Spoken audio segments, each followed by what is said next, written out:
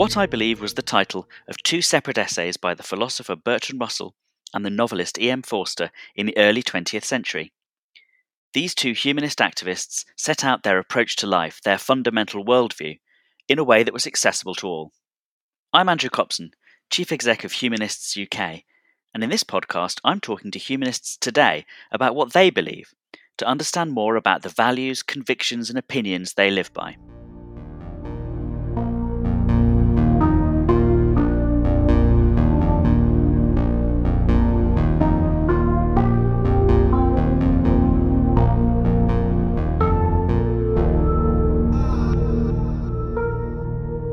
Helen Czerski is a physicist, oceanographer, author and television presenter.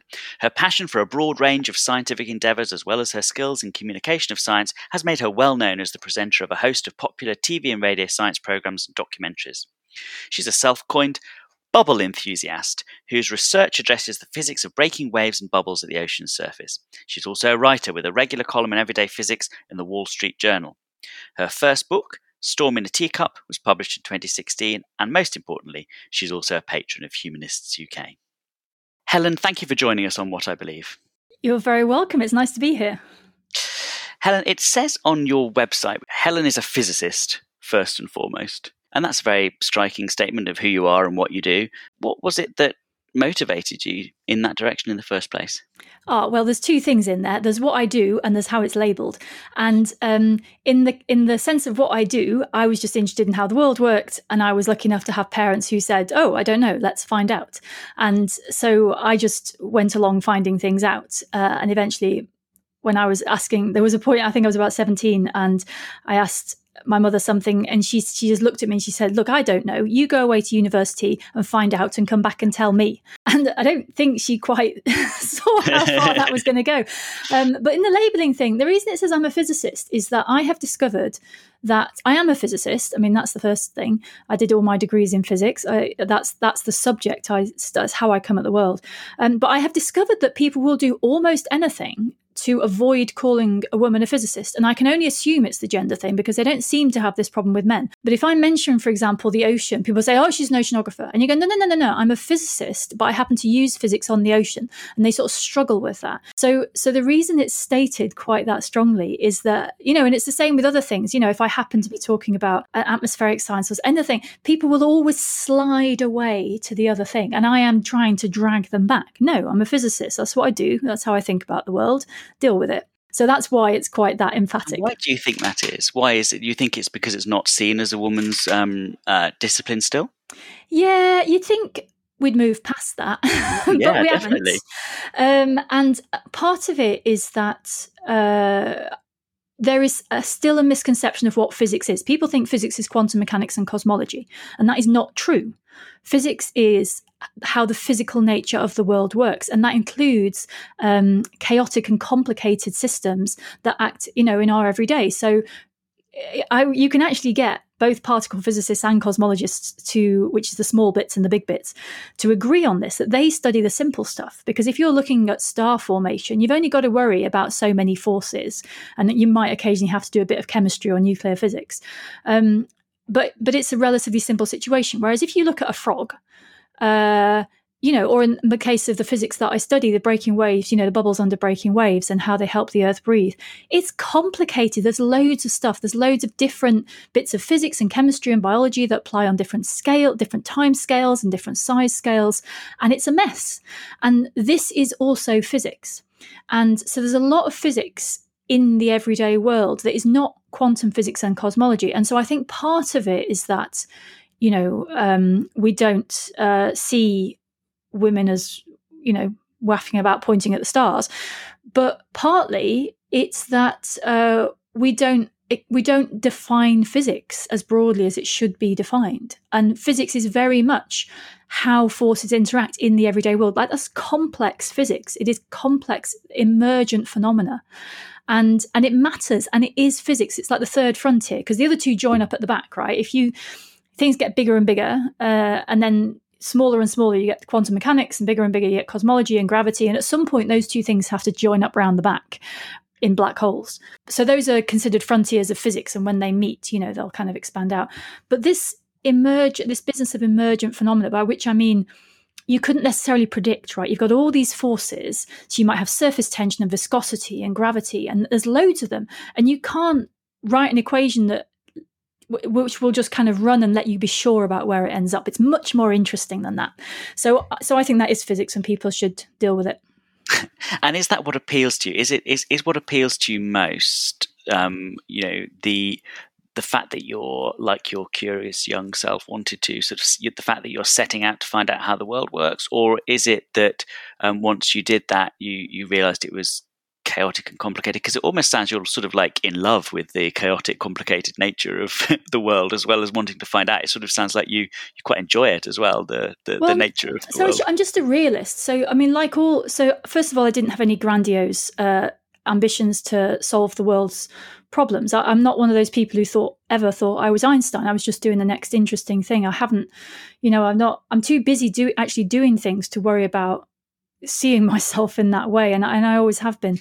But also, I mean, like all physicists, part of what draws anyone to physics is the elegance of it, and there's no doubt about that. Like reductionist physics, reductionist science, which means that basically you dig around and you reveal a pattern that's sitting underneath everything else, and it's a simpler pattern than all the complications sitting on top. It's the power of physics, right? You have this toolbox that lets you see patterns, and the patterns explain everything else. And that is it's a brilliant insight into the world. And the problem is, it just turns out that if you're very pragmatic, which I am, that the world actually works the other way around. That yes, there are these beautifully simple tools that are the physics, but what the consequence of them is a world which is much more messy. And I became very frustrated actually when I shifted from so the bubbles. I study bubbles at sea, and I remember going to conferences on the transfer of gases across the ocean. So this is the ocean breathing. And there would be these people trying to make it fit a straight line, and they'd argue about whether it was this kind of straight line or that. And you just go, no, it's not a straight line. What part of this do you stop trying to make it into a thing that it isn't? And they were so focused on this reductionist, we must, squeeze it into a nice, tidy thing because that's the way the world's supposed to be, that they were just completely missing the point. Unfortunately, most science has moved on. But I think you have to deal with the messy, real world, which is very much a sort of humanist thing, I think. We're not into the perfect world. No, that's right. It's complexity, messiness. And I think it's interesting that your self-description of that is being realistic and acknowledging, the reality of things. And of course, that's what everyone thinks, that they're being realistic and that they're acknowledging the reality of things, whether they think it's messy or whether they think it's tidy. And is there any way that your conception of these things as messy is also a belief that spills out into your wider values and views of things outside the realm of physics? Well, I can tell you about how the philosophy of the rest of it goes. It's probably worth saying to start with that I grew up, I've never had any gods or deities or anything like that in my life. My mother was actually a member of, it was the British Humanist Society at the time, actually, when I was growing up. So, mine too. How funny. I think we're about the same age. Maybe they knew each other. Appearing in the Post or whatever it was, and I remember, so I did very much grow up, and she's very down to earth. So I did grow up northern, very, very... just interested and bright, but definitely no grandiose ideas. Right. But the physics, so I was always interested in the real world, but the thing that I guess made me different from some physicists is that I was actually out in the real world quite a lot more than, there are definitely people that go into physics because it lets them sit in an office and look at equations and they can hide. And I was not that person. I was out and about. And so I became a physicist. I thought about doing geology because I wanted to understand the Earth, but there was never enough physics in it. I wanted to understand at a more fundamental level. So I kind of came back around to, so I did different types of physics. I ended up studying bubbles. I now work at sea and I go out into the outdoors and I study the physics of the outdoors, which is, perfect. I like that. But so there wasn't the bit of philosophy that's interesting, I think, has only come along in relatively recent years, and it's because I learned to paddle outrigger canoes. So first of all, my academic topic is breaking waves and bubbles on the sea, right? And I accidentally came across a I do a lot of different sports. I'm a fidget in that regard. And I came across these people paddling Hawaiian canoes in London on the Thames. And I thought, well, they are mad. They're bonkers. And therefore, I will be friends with them because they are the right kind of interesting. That anyone who paddles a Hawaiian canoe in the centre of London has got, that's an interesting person. And I was right. And so I learned to paddle these canoes, and it was a sport and it was interesting. But it's very interesting because it comes along with a philosophy. And I didn't really think about this at the time. I noticed that they talked a lot about friendship, that they talked a lot about, a smooth canoe is a happy canoe, that kind, statements like that. And it was only some years later, and then bits of this came out, and I started to find the story of the canoe, and it kind of made these two parts of my life join up around the back.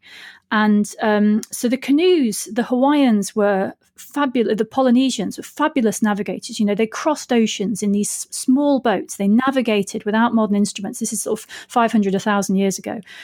In an incredible sort of technical achievement without having modern technology. But what is interesting is, and they live on small islands in the middle of a great big ocean. And what is interesting about that is, if you're in a small canoe and you have to get somewhere, then it is not enough to be technically very good in the canoe. Like, yes, you have to put your blade in the water in the right way, and you have to be able to read the waves. You have to be able to do these technical things. But they realize that the human side of the teamwork is just as important as the technical stuff. And so I was kind of finding out about this, and that they're reading the waves, right? They're doing this thing that I do in my academic life, but they see it differently. They see the waves differently because it's observational stuff, and they don't write it down with equations and that kind of thing, but they certainly spot patterns that scientists wouldn't. But there's this pragmatism, which is that, yes, you have to be very good technically in the canoe, but if you are basically a mean git, your canoe is not going to go anywhere because everyone else in the canoe is going to be grumpy and is going to hate you. And there's all this other nonsense is going to happen, and you're not going to go anywhere. So what's interesting about the Polynesian, I can talk about this for hours, I won't. But what's interesting about the Polynesian... It's very revealing. I think you should talk about it a little bit longer because it's a whole canoe-driven social philosophy. Well, what's interesting about the canoe is it is such a good analogy. So and that's how they use it. This isn't me putting stuff onto them. They are very explicit about this. And it comes from two things that... They have this phrase, they have many, but the one that they say more than almost anything else is, a canoe is an island and an island is a canoe. And you can imagine that if you're on a tiny island in the middle of the Pacific, surrounded by, potentially dangerous ocean, but that can help you get somewhere if you wanted to, all that kind of thing. And you're with a small number of people, and you've got whatever you've got on your island, right? That's very much like being in a canoe on a different scale. You've got a small number of people, you're in the middle of a great big ocean, you've got to get on with things. And of course, to my mind as a earth scientist, Earth is a canoe, right? It's the best analogy ever, because so in Polynesian culture, the canoe is the way they talk about how to live on land, and all these. Once you see it, it's underneath everything, right? The way they talk about how to welcome people into the group and how to treat people and how to encourage people to behave well and what to do when they don't. It's basically entirely driven by practical knowledge of the canoe, because it's the same problem. You're vulnerable. There's only a small number of you. You can't afford, and it's not that the Hawaiians and the Polynesians haven't fought great wars in the past, but they tend not to, because you haven't got loads of territory. You haven't got very much. You've got to understand very explicitly that being a nice person is just as important as any technical survival skill you might have. And so it all links up around the back. I go to sea on ships, and you see the same thing on oceanographic vessels. Like, oceanographers are nice people in general, because if you're not nice, you don't get asked back. And it's one of the things that makes studying my science fun, because the people there's always a few exceptions, but like I said, they tend not to get asked back. The people are brilliant. They're good team workers. They want to get things done. They're very good technically. And so these two things kind of join up at the back. So I talk a lot about canoes these days. It's not a religious thing. It's at all. It's just such an obvious and good way of thinking about the world.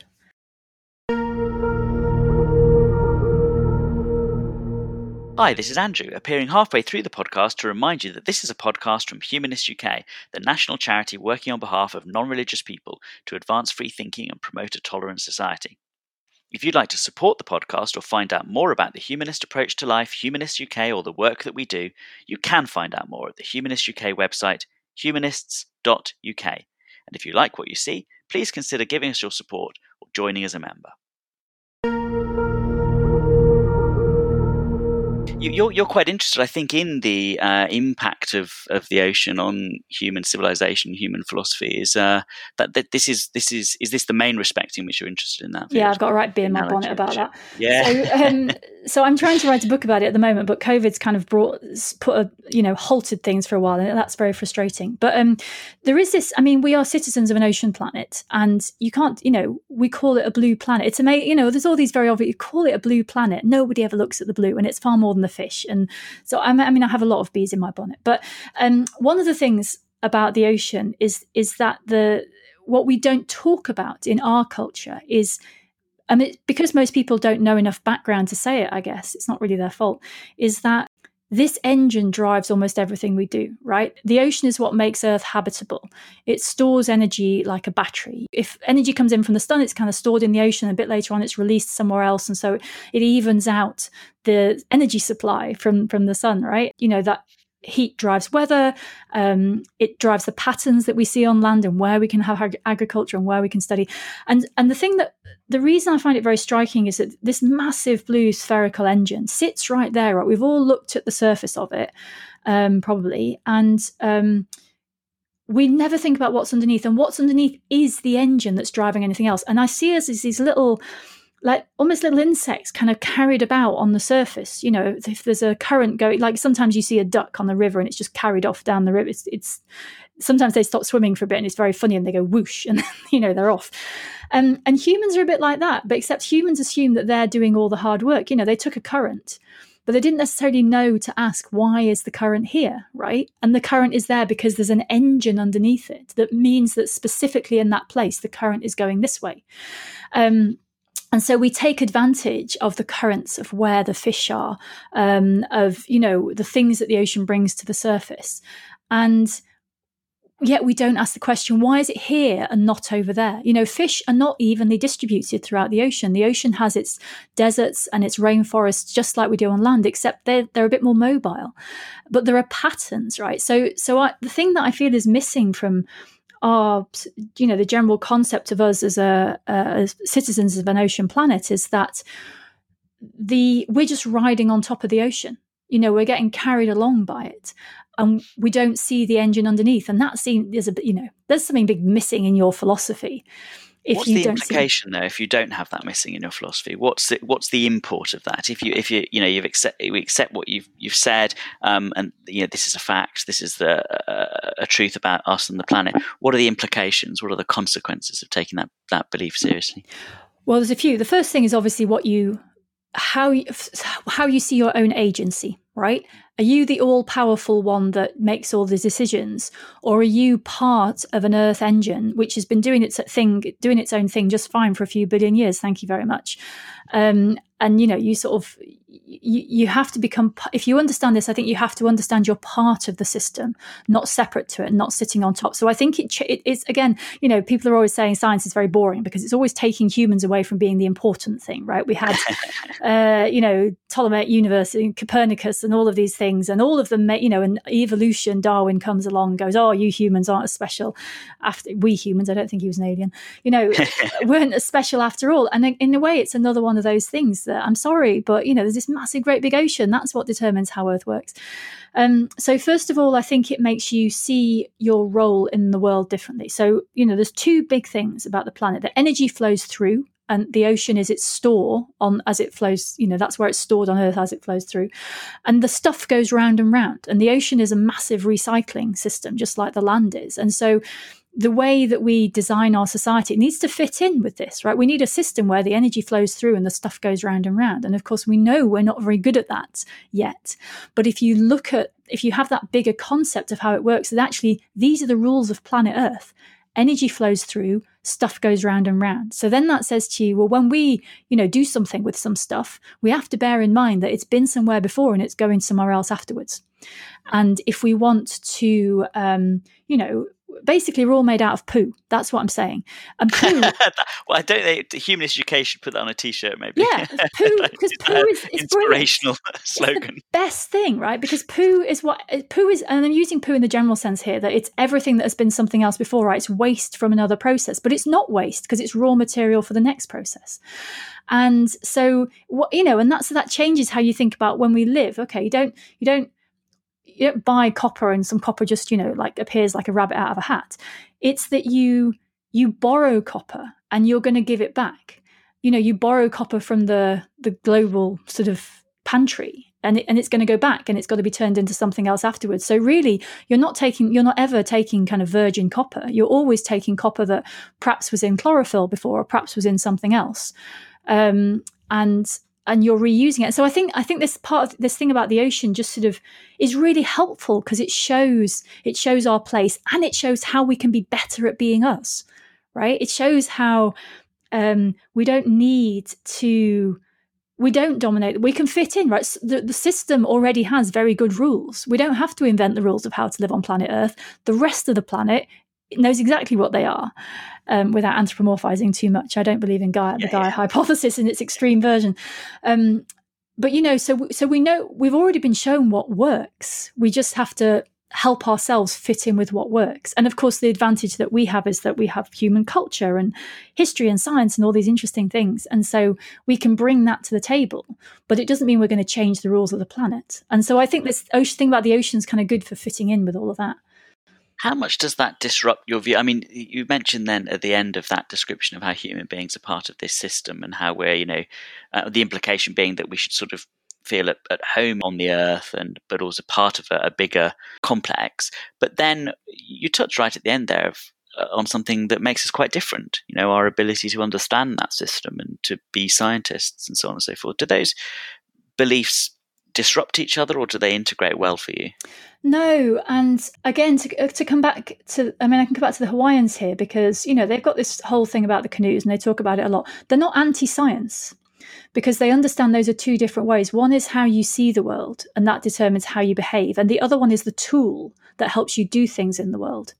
And of course, it feeds into your understanding of the world, but they're not a threat to each other. So I think that the idea that we are, I have the enormous privilege of being a trustee of Royal Museums Greenwich, which is the National Maritime Museum, the Royal Observatory and the Cutty Sark and the Queen's House, all these amazing sites where history and culture have woven together. And that is the brilliant thing about that museum, is that you can absolutely see that the same things that changed our view or changed our knowledge of longitude, for example, were the same things that changed the concept of art. And they were the same things that influenced social history, and these concepts, they're not isolated. So I think that, first of all, the brilliance of being a human is the culture, that it's the variety. Separate subjects, fine, you have to study them like that a little bit, just to stay sane. They're different perspectives on the same thing. But we do have a responsibility, I think, that comes with that if we are bright enough to have these enormous collective human achievements. That's the other thing that I think about both science and culture, is they are gigantic human achievements. If you look at, the COVID vaccine, that is not the work of 1 year. That is an entire civilization's construct. Thousands and thousands and thousands of people doing their little bit to build this enormous edifice so that when the time comes, the people now could do their bit, could connect these things together and go, and now we have a vaccine, we understand the disease. And so I think there does come a responsibility with this way of doing it. And there's far more joy in seeing it as a responsibility than a rod for your back. That's the other thing. Like, it wouldn't matter whether or not you wanted to take the carrot or the stick approach, like either you have to behave because you've only got so many resources, so stay in your box and be good, or you want to go, this is brilliant, what can we do with it? Is that what humans are best at is being inventive, and the thing that spurs invention is actually constraint. If you put an engineer in the middle of an open field with a massive workshop and say you can do anything you like, they won't do anything. If you say to them, we've got 2 weeks, we've got a specific problem, we've got this, you've only got half of what you want, make that work. That's where the real inventiveness gets going. So actually I see it as a spur, like the limited resources and the limited energy flow. That is the thing that brings out the best in us. And, I find that an enormously positive thought. I think we'll finish by talking a little bit about science, but more specific. We're on that topic now, but more specifically science communication, because a large part of maybe you see all of your career like this, I don't know, but certainly a very large part of it is in the communication of science, the conveying of, I guess, enthusiasm for the scientific endeavor. Now, I don't like the word science communicator. Okay, good. Why not? Since when did anyone have a history communicator or a politics communicator? Rubbish. What happens is, if you're a scientist and you talk about your science. If you're a teacher and your expertise is in teaching. And it's not that these things can't overlap, but I think that the problem with having a science communicator is it puts science in this special category and says, first of all, you have to be special over here, but also it implies you need people who do that, who don't do either end, who are not expert teachers and who aren't expert scientists, but somehow sit in the middle. And actually, I think that's not helpful. What we want is for good scientists to share their enthusiasm. Good scientific thinkers, they don't have to be practicing scientists, to share their enthusiasm. And if that's the case, then you're a scientist or you're a teacher. There's a huge amount of expertise in teaching. And that is an expert thing that needs to be valued. If you're a science teacher, that is amazing. You're a science teacher. It's the teaching, which is that's the expertise.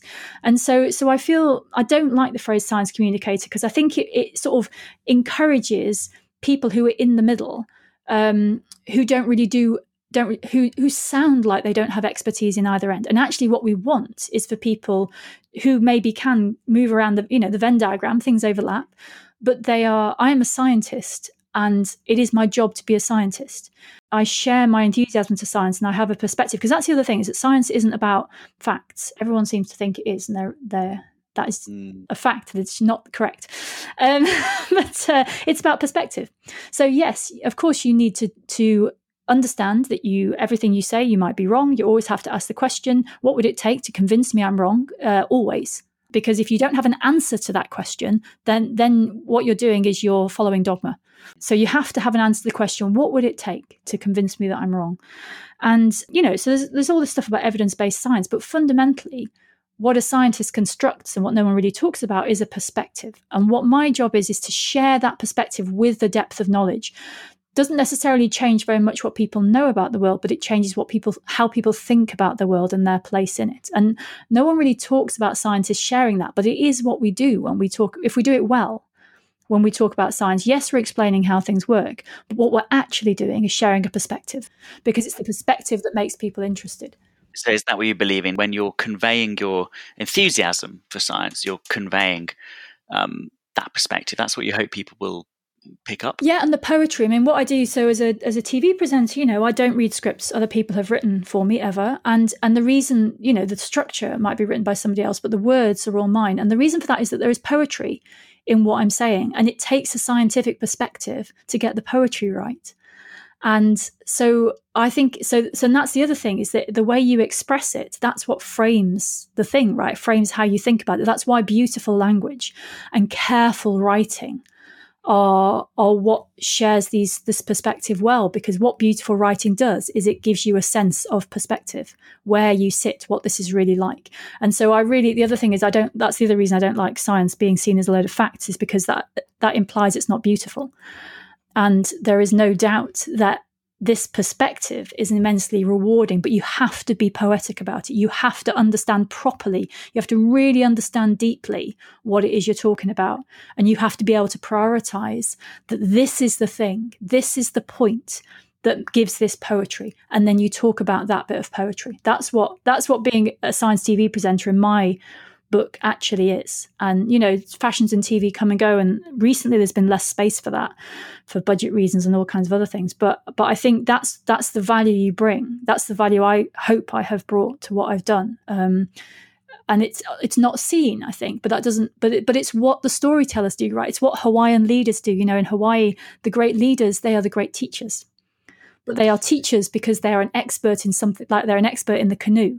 So they teach and so they lead. Like that's the way around it goes, which isn't the way our society works. Finding out how the world works, acknowledgement of messiness, the perspective of a scientist, being moved by the currents and all being in the same canoe. Helen, thank you for telling us what you believe. You're very welcome. That was Helen Czerski telling us about her life and her outlook on the world as a humanist for the What I Believe podcast. What I Believe is a weekly podcast from Humanist UK, and this was the third episode of the third season.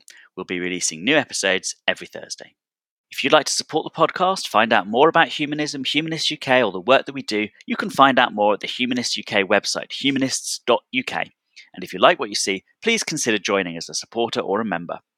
You can also, to find out more about humanism, purchase the Sunday Times best-selling The Little Book of Humanism, available now at all good bookshops.